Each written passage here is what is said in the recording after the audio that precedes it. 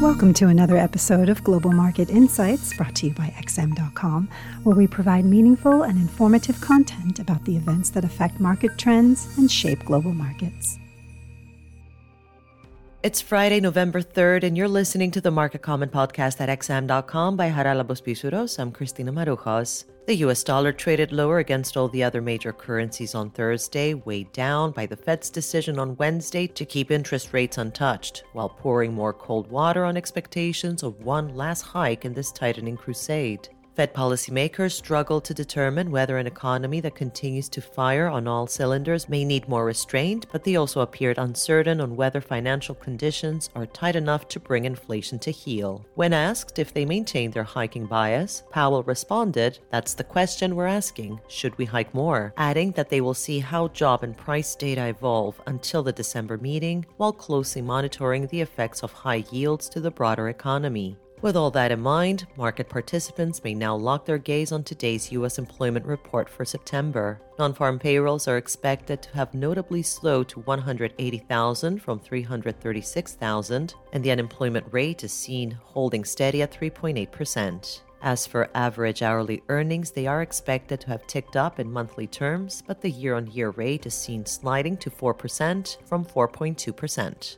Although officials do not close the door to another hike, investors are currently assigning only a 30% probability for that happening by January, and they are penciling in around 75 basis points worth of rate reductions by the end of next year. With the Fed placing extra emphasis on the jobs market and the 10-year Treasury yield dropping more than 20 basis points since Wednesday's decision, a stronger than expected report pointing to elevated wage growth could still prompt investors to lift their implied rate path and reinitiate long positions in the dollar. Even if they don't significantly increase bets of another hike, they may scale back a decent amount of basis points worth of rate cuts on signs that the economy is withstanding the pressure applied by the sharp rise in borrowing costs. The pound received a small boost after the Bank of England also held its benchmark rate steady but reiterated its pledge to keep it high, stressing that they do not expect to start cutting anytime soon. Policymakers voted 6-3 to stay sidelined, with the three dissenters favoring a 25 basis points increase, while at the press conference, Governor Bailey said that inflation is still too high and that they are determined to take it all the way down to 2%.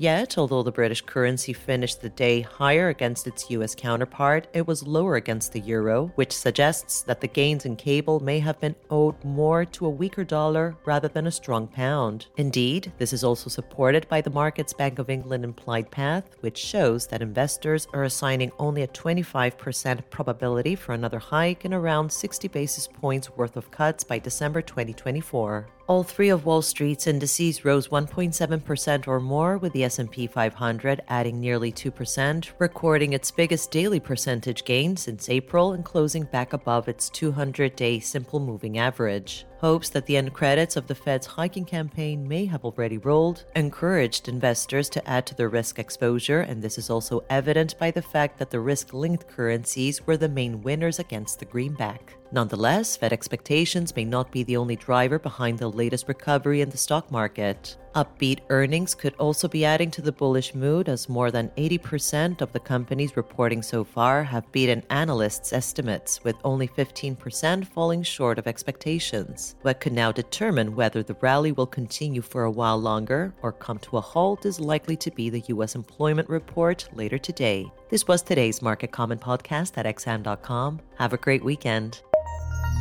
Thank you for listening to another episode of Global Market Insights, brought to you by XM.com. For more in-depth technical and fundamental analysis, be sure to visit www.xm.com/research.